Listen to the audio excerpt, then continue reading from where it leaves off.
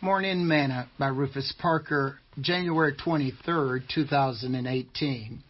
And call no man your father upon the earth, for one is your Father which is in heaven. Neither be ye called masters, for one is your master, even Christ.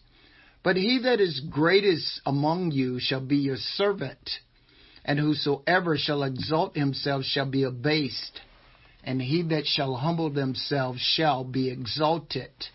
Matthew chapter 23, verses 9 through 12. Today's morsel.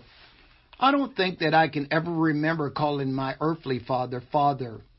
We either call him Dad or Pop, but never Father. Jesus said that we should call no man Father upon the earth, for one is your Father, which is in heaven. And we can't have two fathers. John says, for there are three that bear record in heaven, the Father, the Word, and the Holy Ghost, and these three are one. 1 John chapter 5, verse 7. As Jesus told Philip when he inquired of him, Lord, show us the Father, and it sufficeth us. Jesus said unto him, have I been so long time with you, and yet hast thou not known me, Philip? He that hath seen me hath seen the Father. And how sayest thou then, show us the Father? Believest thou not that I am in the Father, and the Father in me? The words that I speak unto you, I speak not of myself, but the Father that dwelleth in me, he doeth the works. Believe me that I am in the Father, and the Father in me, or else believe me for the very work's sake. John chapter 14, verses 8 through 11. Jesus said that only one is your Father, and he is in heaven.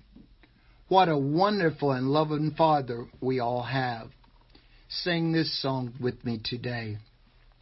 Heavenly Father, I appreciate you.